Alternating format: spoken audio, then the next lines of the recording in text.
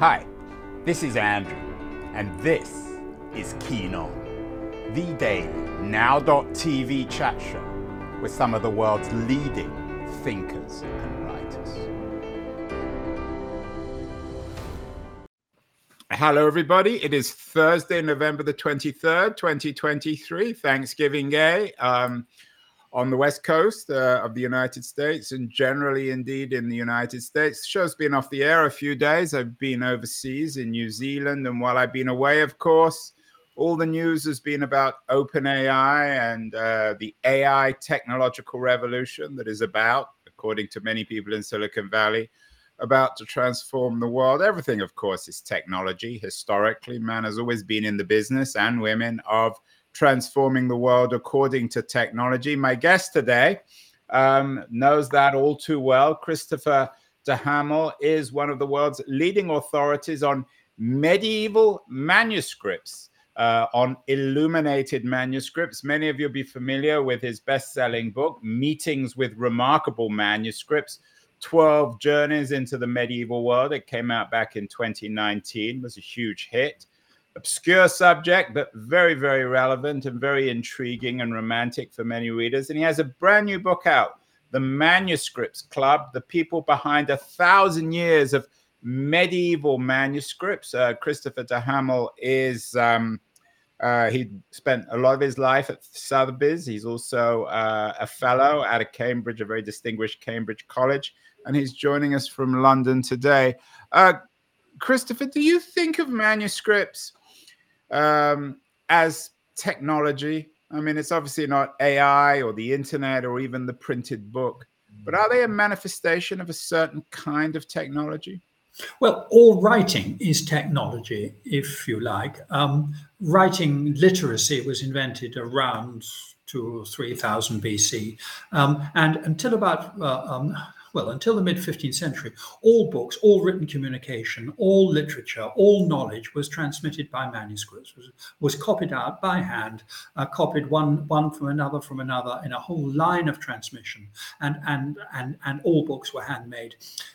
If something is handwriting, is that technology? Well, it is sort of. It's something that animals can't do. It is writing. It is literacy. In the mid-15th century, in Europe, they invented printing with movable type. There had been various forms of printing in the Far East before that, not known in Europe. But in Europe, in the 15th century, new technology, changed everything. And as with our technology, it didn't really mark the end of manuscripts. They went on making them by hand for about 100 years, but gradually printing took over, and still does. But they are books. They produced them as cleverly and as quickly as they could, but they are handmade, totally handmade. Yeah, they're wonderfully rich artifacts of the past. As you know, the Gutenberg press undermined them, although they didn't completely destroy them. For our listeners and viewers, Christopher, tell us what an illuminated manuscript was. We're talking about a period of about 1,500 years of human history, and all over Europe or all over the Western world. And so, generalizing, we have to be slightly careful. The word manuscript literally means written by hand, manu scriptum in Latin, a handwritten book. And in the Middle Ages, they wouldn't have thought of it as being particularly handmade. There was no other way of doing it. All books were handmade. So they'd have thought of them as books. The word manuscript, of course, is a post-medieval term. Illuminated strictly means it contains gold or silver, and it catches the light. It sparkles. And gold is used a great deal in medieval manuscripts, but not all manuscripts contain gold. So even some of the famous ones, the Book of Kells, for example, one of the greatest of all manuscripts, doesn't actually contain gold, and so strictly is not an illuminated manuscript. But I think loosely we would talk about illumination as those pages filled with color and decoration and animals and monkeys and flowers and trumpets and borders and all the glorious color of the Middle Ages, which is used in books. We think, of course, of Umberto Eco's world, Yes. of monks, of scholastic monks slaving over these Yep. works of art. Is that the correct way of thinking of it, Christopher? Were these very much located Well, there is in religious institutions? Until about the year 1000, that's to say the first 1,000 years of Christianity, nearly all books were made either by monks or by religious institutions. Christianity was really the only form of Latin literacy in post-classical Europe, and nearly everything was made by monks. So that sort of is true. By about mid-11th century, we begin to get evidence of secular professional scribes. And these are really taking over by the mid-12th century. This also corresponds with the rise of the universities and of mercantile industries across Europe. And by about 1200, probably most books are not being made by monks. So the famous late medieval manuscripts, the great books of hours of the Duc de Berry and others, would have been made by professional craftsmen. They were people who were paid scribes, paid illuminators. And to buy one, you'd have gone to a bookshop. And it is, you evoke Umberto Eco, which is one of the most evocative and fascinating accounts of the medieval mind. But that is really set in the 13th century. And by that date, monks probably would not have been making books. He's slightly stretched the evidence there. And probably by that date, monks of his fictional monastery would have gone to somewhere like Bologna or Paris, and would actually would have bought books or would have had them professionally made. So monks in the early period, later period, they're professional. Christopher, you mentioned the classical period, of course, yes. Classical Greece and Rome. Was it, in a sense, was the illuminated manuscript, was it an advance on what the Greeks and the Romans did with text, or did they have an equivalent medium?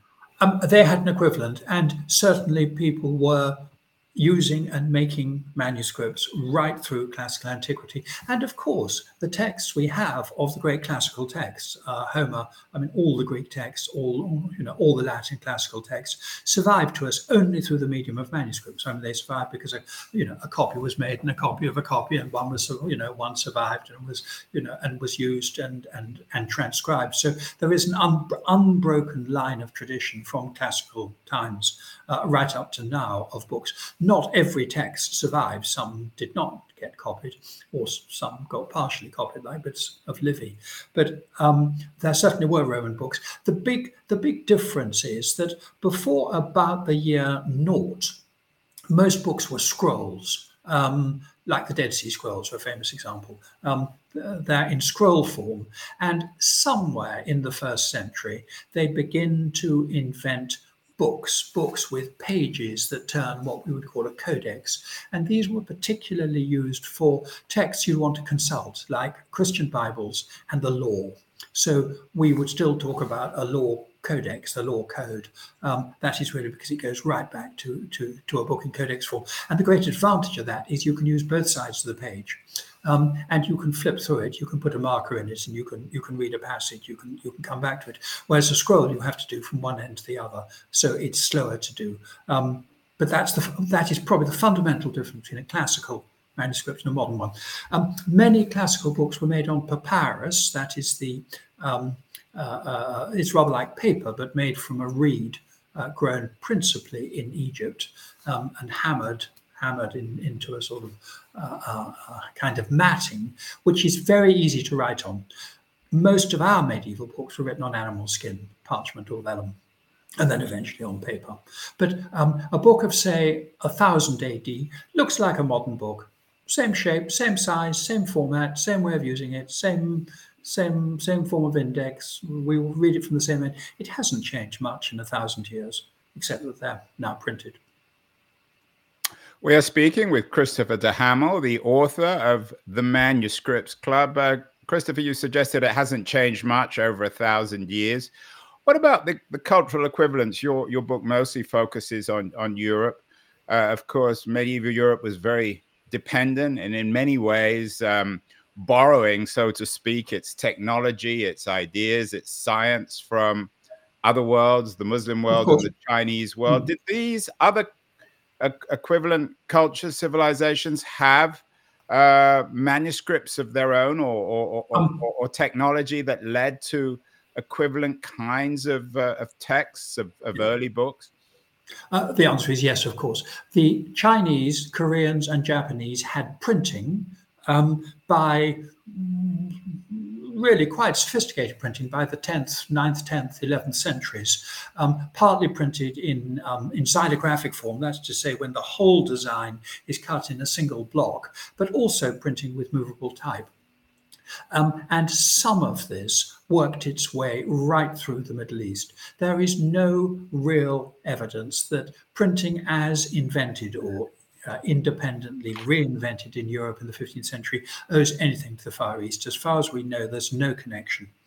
The connection with Oriental or Middle Eastern manuscripts, I should say I'm speaking from London, so our perspective of what is the Middle East from here to you in California. Perhaps that's the even further west. But printing from the Levant, the Arabic countries, right through to India, manuscripts from that period are mostly later than European ones. The great period of Islamic books and of Mughal manuscripts in India is the 16th and 17th century. And people have often said, do the designs and the practice that we were doing in Europe come from the Middle East? It's really the other way around. We were doing it first, so that there are wonderful illuminated manuscripts being made in Europe in the 6th, 7th, and 8th centuries, when almost nothing was being done there. And of course, early Qurans are not illustrated and not illuminated. And you don't really get Arabic and Persian illuminated manuscripts before the 12th and 13th centuries, whereas it comes earlier. You would have thought that the Crusades in the 12th century, when Europeans went over to the Middle East, they would have picked up manuscripts, and they must have done. But it's very, very difficult to prove. People have always looked for connections, and they're very, very hard to find. I think generally you would say they're independent traditions, and we do not owe much to the Middle East or the other way around. So the way in which the Muslim world kept alive, so to speak, the classical texts, Aristotle in particular. Of course, those, yes, of course. Was in text rather than in pictorial. In manuscript, yes, of course. The Arabs translated Aristotle very early on, so a lot of medicine and science came from classical Greece, and of course spread out both. We tend to think of Greece as being in Europe, which it is, but of course its circle of influence went both ways. And in the 9th, 10th, 11th, 12th centuries, very good medicine was being practiced in places like Baghdad, and they were translating classical Greek into Arabic. And then in the 12th century, or 11th and 12th centuries, those Arabic texts come to Europe, mainly through Spain, North Africa and Spain, where the Arabs were moving along, and then get translated into Latin, so not back into Greek, but into Latin. So those texts, some classical texts, survived through a kind of double transmission from the Far East, but not in terms of illumination, not in terms of art. Those are texts.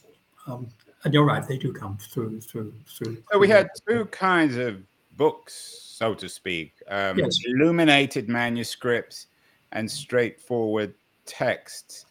They both had enormous value. It's not quite as simple, but yes, okay, yeah. Well, to simplify it or maybe vulgarize. Of course, that's fine. Yeah, you have these two kinds of objects. They were owned, of course, by often the church or by powerful, wealthy individuals. Yes. What happened to them? Were they on public display? I want to get to your book after the break, the Manuscripts Club. Okay, that's fine. Yeah. How were these objects kept? Were they shown off? Were there equivalents of museums or public spaces or libraries where people had access to these documents? In the early period, that's to say up to about 1100, most great libraries were in monasteries or religious institutions. They would have been kept, books would have been kept probably in wooden chests in the cloisters. A really big library, a really comprehensive library of all the texts they would have wanted, could have been up to 200 or 300 volumes. That's all. That's fewer books than most of us own at home now. So libraries were really quite small, and they would have been kept out of sight, wrapped up in chests in monasteries. Monks themselves would have had access to them. If anyone wanted to consult them, there's perfectly good evidence that outside people were allowed in very often to consult manuscripts, but generally speaking, they would have been kept out of sight. By the end of the Middle Ages, you begin to get those first great private collections. So the royal dukes of France and England and Burgundy, and those princes of the Italian Renaissance, like the Sforzas and the Medici and the Este family and so on, they too had manuscripts which were sort of publicly available. But generally they were privately owned books. And I think that idea of a public library, a library to which everybody has access, doesn't really come into the 16th or 17th century. The Vatican Library was opened in the third quarter of the 15th century.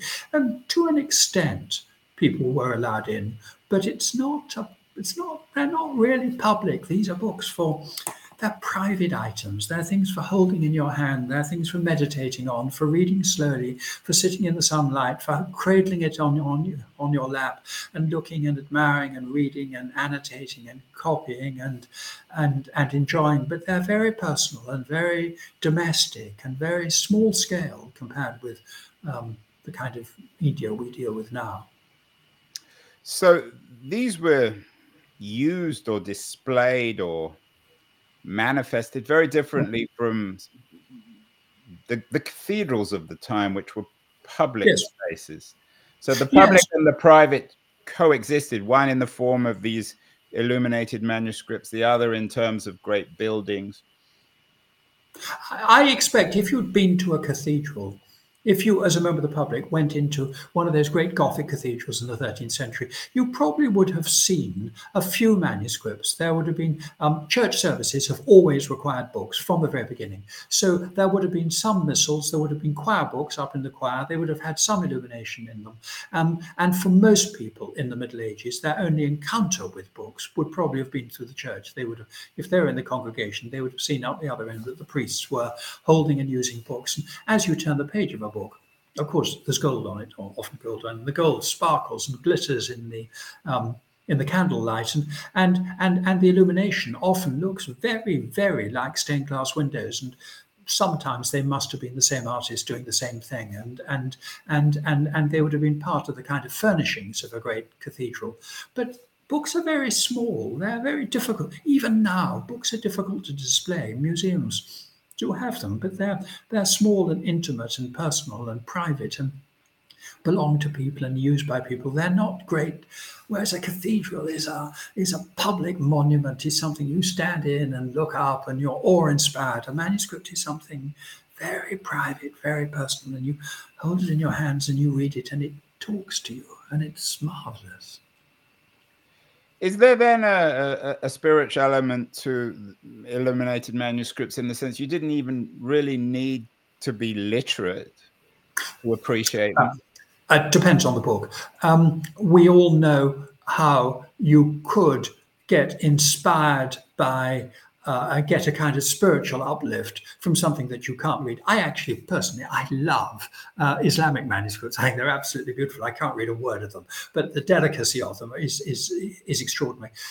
I think until about, as I said, about 1100, most people who could read and write were probably priests or monks, people trained by the church. By the 12th century, you begin to get private literacy. By the 15th century, probably the majority of people could read up to a point. Merchants would, there were professions, lawyers, doctors, shopkeepers and so on, who were able to read and keep their books and so on. But how well they could read, even now, there are layers of literacy. And you can enjoy a book. You can enjoy a book without reading it. I get a lot of pleasure out of books I can't read. I've got plenty of books upstairs I will never read, and I'm delighted to have them. So, but yes, I think you do need. I mean, some literacy is assumed to own a book. I wonder whether the reason why the Arab civilization didn't have illuminated manuscripts was in the religious sense that the representation was of perhaps in some traditions a form of heresy. Well, they have Qurans, of course. I mean, Qurans do pictorial representation. Yeah, representation of people, and indeed through certain periods in Greek manuscripts, there was a period when people figural representation was not allowed in manuscripts. What's called the period of a banning of icons, but that was not generally the case in the West. We'd always had illustration. Even pictures of God and Jesus appear in manuscripts, and people have no concern about that. Even in the most pious periods of the Middle Ages, our books were often illustrated. We're speaking with Christopher de Hamel, the author of the Manuscripts Club. After the break, I want to talk more specifically about the book. I want to thank Liberties, a quarterly journal of culture and politics, for helping us bring this very high-quality programming. Great writers like Christopher de Hamel are going to run a short feature on Liberties, and then we'll be back with Christopher de Hamel, author of the Manuscripts Club, to talk specifically about the people behind 1,000 years of medieval manuscripts. Don't go away, anyone. Beyond the news, the noise, there is nuance, insight. Liberties is not just a journal of ideas. It's a meteor of intelligent substance. It's the place to be for engaged citizens. Politics, opinion, substance. Liberties is a triumph for freedom of thought. A quarterly of urgency, of cultural exploration, of intellectual delight, of immaculate prose. It's invaluable. Subscribe now or find Liberties at your favorite bookseller.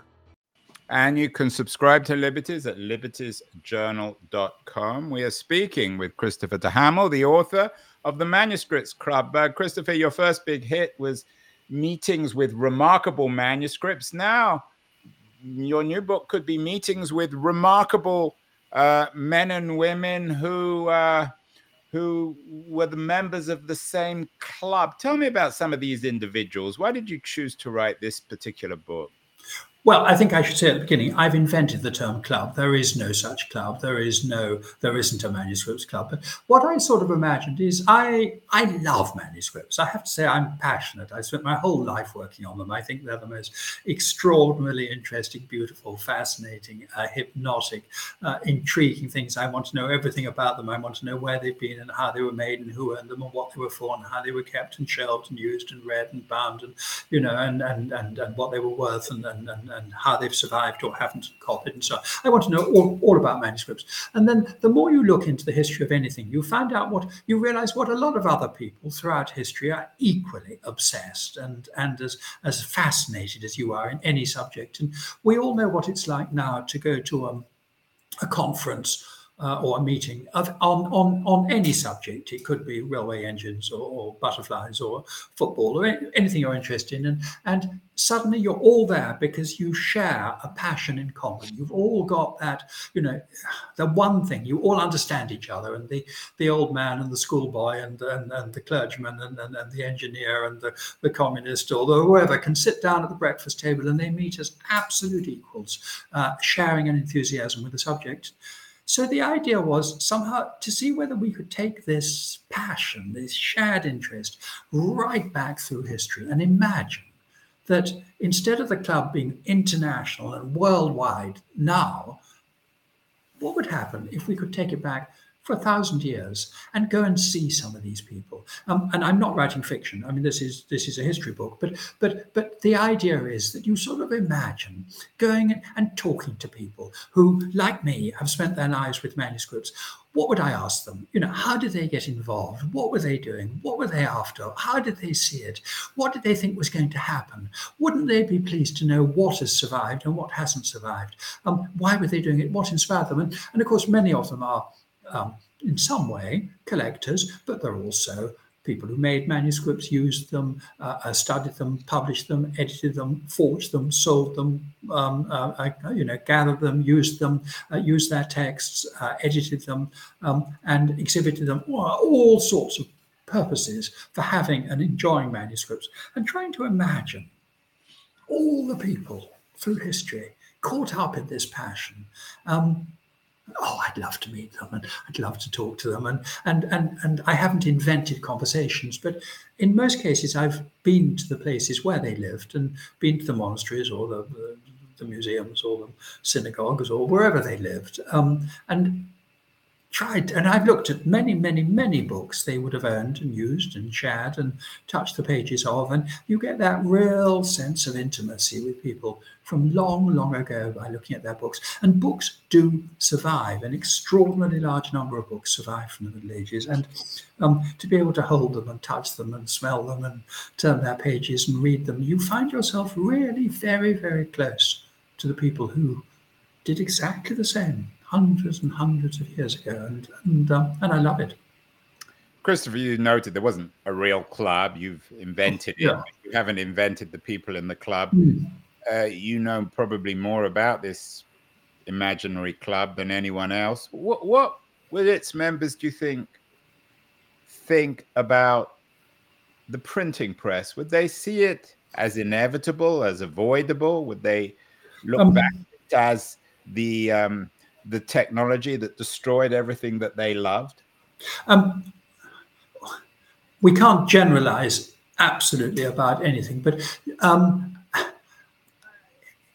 the book trade existed in a big way. It was a well-established book trade in Europe from the 13th century onwards.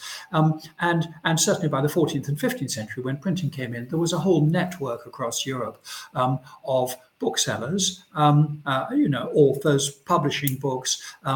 You could order a book from a scribe. He would write it out by hand, or you get a group of people to write it out.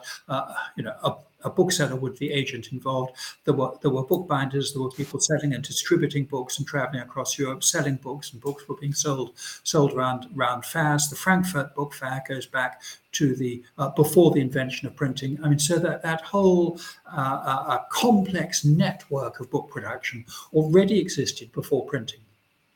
What printing did initially was to speed up the process of writing books. And in general, many scribes welcomed printing. They loved it. And where we know the careers of many of the early printers, many of them had themselves been scribes. So suddenly they could use technology to produce more cheaply and faster, and as they felt, more accurately, what they'd always been doing. And the feeling about copying a book by hand is every time you copy it out, you will make mistakes. Everybody does. We all do. You copy something out, your eye jumps and your attention wanders, you get a few words wrong, or you find that the person one you're copying it from has got a few words wrong and you try and correct them and you may have corrected them wrongly. And these variations come in. The thing about printing is that every copy, in theory, was identical. Of course, it wasn't always, but in theory it was. So it was a way of reproducing books quickly, cheaply, and more accurately. And many of those scribes loved it. And it just simply, they took over a book trade which was already in existence. Having said that, there were, of course, some conservative people who didn't like it. One of the characters in my book is Vespasiano de Bisticci, who was a bookseller in 15th century Florence, and he dealt in manuscripts. He felt that printing was vulgar. He was a cartier, a stationer. Yes, exactly, a stationer, a bookseller. He was in the trade. He didn't like printing, and he resented it. And when printing finally came to Florence, he packed up business and gave up. On the other hand, I also have a chapter on a 16th century illuminator in Flanders called Simon Benning, who wasn't even born until after the invention of printing. And he is still making books by hand way into the 16th century. So it didn't happen immediately. And the two ran in parallel. And indeed, even now, book production by hand is not completely over. There are still contemporary scribes and illuminators and people making books for the fascination of it, or as works of art, or for particular occasions like, certificates and university degrees and all sorts of other documentation still being done by hand. So printing hasn't completely taken over, but and it happened slowly. But I think generally, it was rather welcomed. I think they rather liked it. I don't suppose Bisticci would be very keen on the internet either, would he? Do you know, I absolutely don't. What an interest. I mean, that is exactly the kind of question I would love to ask these people. Maybe your next book. I think they would be amazed that such things existed. I think they would also be amazed that the books they made and used and handled and sold and collected and possessed and read and copied still survive, and many, many of them do. And those great princes of the Renaissance built themselves great castles of stone, and they would have thought those indestructible. But the fragile little books do survive. Books have a way of surviving, and I think that would have astonished them. Yeah, and of course, books have even survived the internet. It doesn't seem as if the medium is being certainly affected in the same way as the movie or the music industry. You noted... Not as much as we thought it was going to. I think in the 1980s, people all said that's the end of books. The medium is so old, I guess. Books are doing rather well at the moment. Yeah, because it's sort of ingrained into our civilization. You mentioned synagogues, of course. Yes. Manuscripts are mostly associated with Christianity. One of the characters in your club who I was particularly intrigued with is David Oppenheim, the 17th century, late 17th century chief rabbi of Prague. How did the Jews use manuscripts? In the same way as Christians? Exactly the same way as we do. I mean, I mean, you can tell by the fact that I'm called Christopher that I'm not Jewish, but I'm fascinated by Judaism, or the Jewish book production that runs all the way through. And in a sort of metaphorical way, it's almost like a kind of magic mirror culture. They are producing, and also even the fact that the writing runs the other way, so it's almost like a reflection. There were Jewish communities across most of Europe, moving around at different periods for all sorts of obvious reasons, but producing books in Hebrew for their own use, producing and illustrating them, very often in the same styles, using the same kind of parchment, same kind of bindings, completely different language. So it's this kind of parallel universe running through. Their books are much rarer because, first of all, there weren't so many of them, and they were subject to pogroms and book destruction in a way that Christian books weren't. And the Jews didn't really have big libraries in the way that cathedrals and monasteries and eventually universities did. They were generally kept at home.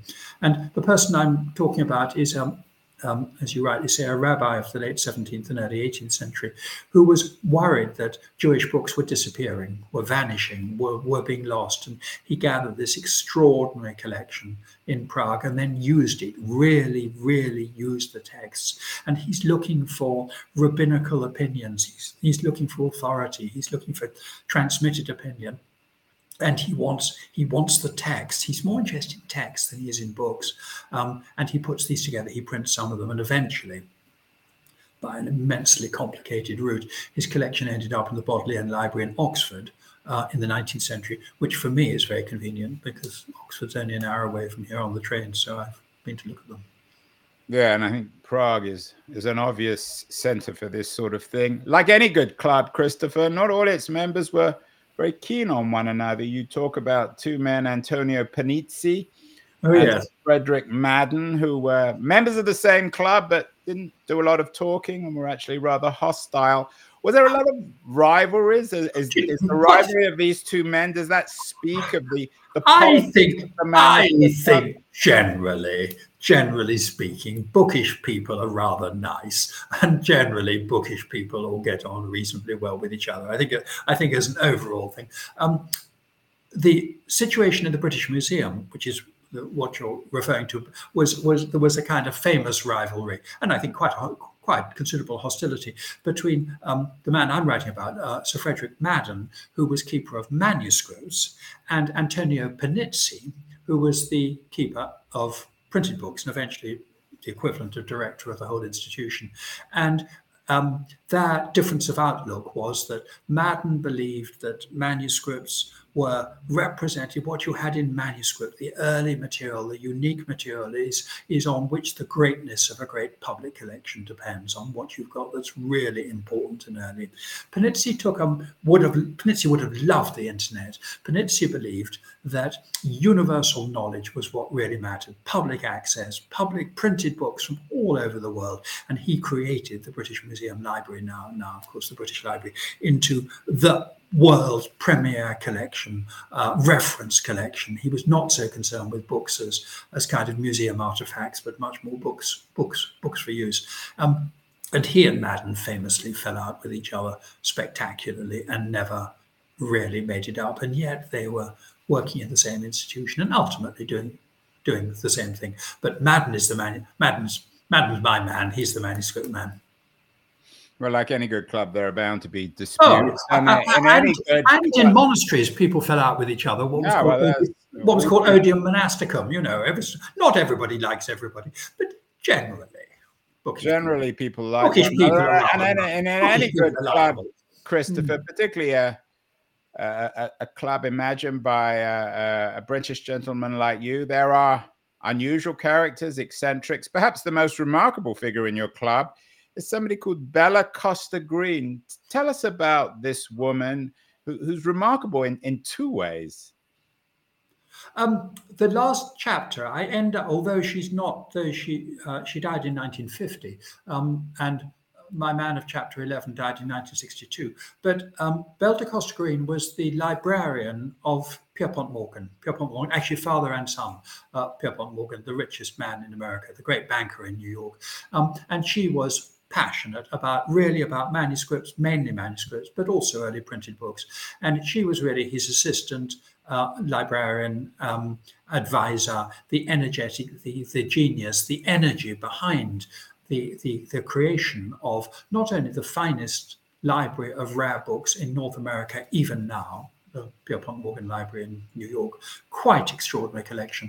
But also she kind of inspired that whole generation of great American collectors who looked to people like Pierpont Morgan and saw that libraries were part of civilization, what a gentleman does. So Huntington in California, Folger in Washington, and so on. These Henry Walters in Baltimore, they too got inspired to buy manuscripts, put together extraordinary collections. And where you refer to her as, well, there were various things about her that were remarkable. One is that she was immensely energetic, and she was a woman, and in a world where there aren't so many women, and she, traveling around the bookshops and libraries of Europe, was treated as an extraordinary figure that America could produce someone like that. She gave her name as Belle de Costa Green. She explained that the de Costa was from her Portuguese ancestry, and she was of dark complexion, which is explained as Portuguese. And it was discovered only in the late 1990s, not by me, that the de Costa and the Portuguese bit were completely untrue. She was of African-American descent. And that itself has now become a really interesting subject, that here was this woman, in the time of segregation, living in the household of Pierpont Morgan, inhabiting his world with the glitterati of New York, the Rockefellers and the Carnegies and the Morgans and all that great banking world. And she came from a background which wasn't quite what she pretended. And that itself is interesting. And she never let up. And next year, 2024, will be the 100th anniversary of the Pierpont Morgan becoming a public institution, with Belle de Costa Green as their first director. And there will be a great exhibition in New York, which I'm sure will talk a great deal, probably more than I have, about this question of her ethnic background, which is fascinating. Yeah, I could see a wonderful movie about Belle Costa Green. Oh, I could do a movie. What I'd like to write an opera about my man Jean-Joseph Rive in the 18th century. I think he'd make a great opera. Well, let's end on that. Tell us about him and why he would make a great opera. Another one of your great club members, Chris. He's another one of my club members. He was a priest. You say, I just said everybody was nice. He fell out with everybody. He quarreled with them all. He's a marvelous connoisseur. He has every opportunity in the world to see and use and build collections of manuscripts. And he advised one of the great private collections of 18th century France. But it all goes wrong, and he it all collapses, and he's got a kind of doomed character. He undertakes books and he never finishes them. He not unique to him. He promises things and he never delivers. And I suspect he enriched his own collection, probably by a little bit of sleight of hand too. I don't think he was a criminal, but he represents that last period of priests, of religious people moving into the book trade, and he's utterly bewitching. And he really creates connoisseurship. He's the one who considers manuscripts as works of art and realizes that these are the works of the great medieval painters, and he changes everything. And why the opera? Is there an operatic quality to this? Oh, I don't know. I just think the whole idea of this doomed man, wherever he goes, everything is he's larger than life. Everything goes wrong. I would have him as the great tragic figure, dying. When he then gets caught up in the French Revolution, he gets all on the wrong side. He's the poor wretched man. Whatever he does, he puts his foot in it. I think he'd make a novel, but anyway, that's not what I've written.